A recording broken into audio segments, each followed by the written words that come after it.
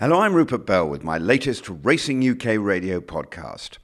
And I'm afraid this week I have to reflect on the desperately sad and unfortunate incidents that took place at Newbury.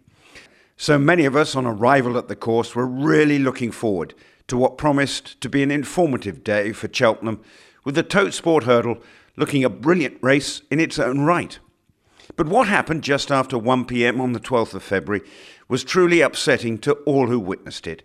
I at the time was in the press room, but saw from the balcony, once word spread, 2 horses lying on the ground.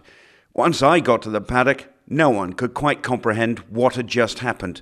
Soon, though, it seemed to be clear that the horses had been electrocuted and killed, with eyewitnesses describing it as one of the worst things that they have ever seen. One of the trainers who lost a horse was John Joe O'Neill, and he told me immediately afterwards what he thought had happened. I don't know what happened really. It's the biggest shock I've ever had. They seemed to be okay when they were walking around on the rubber, and it's just when they put a foot on the grass and they looked like they were electrocuted. Now that might be totally crazy, but that's what it looked like. So I don't know what happened, because when Nicky's horse took a turn at first, we thought he was bucking and kicking, and he just overreached himself and went down on his knees, but he kept going forward, and he got up and went onto the rubber, and he seemed to be okay after that. And the rest of them all walked around. Our horses have walked around a few times, but when they put a foot in the grass up there, they seemed to just electrocute them. That's what it seemed like. I don't know what. And your horse was in perfectly sat before, and not a bother on him. I was just walking over and to put Alan up. And I seen him rear up, and then he couldn't get him back, and he was like stuck to the ground, and he just went over, and that was it, Weirdest thing I've ever seen in my life. And like 2 of them in the same line, you would think it's something like that, but look, it was weird. Another trainer, Nicky Henderson, whose horse Kid Cassidy had a very lucky escape, had never seen anything like it. It was horrific. It was something out of it was nearly a Dick Francis novel, to be honest with you. I've never.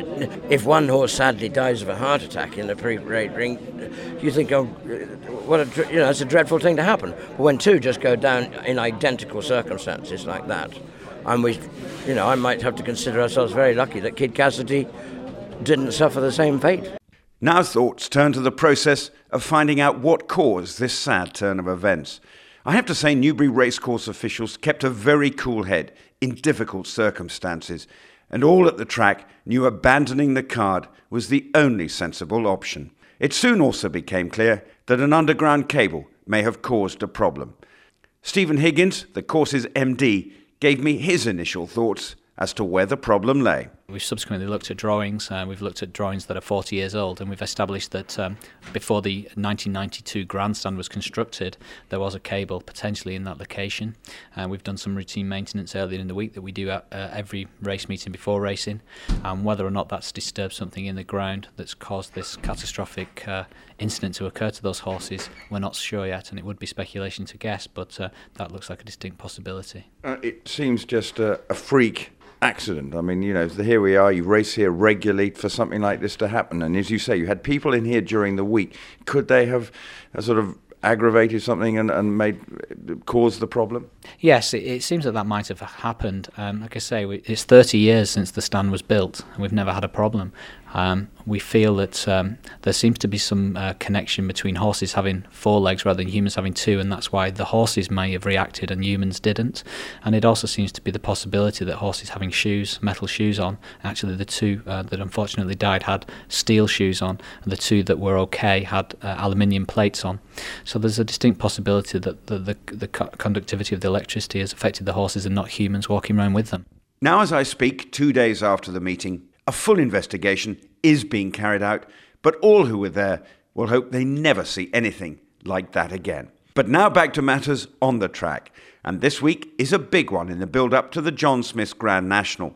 On Tuesday, the weights will be announced, and then this Saturday, Haydock stages a major prep race for the Aintree Spectacular, the Totesport.com Grand National Trial. I personally am nipping off to Dubai to see the Maitland Masters, the 2-day jockey competition, which has a glittering cast, and you'll be able to see it on Racing UK. So enjoy your racing week wherever you're going.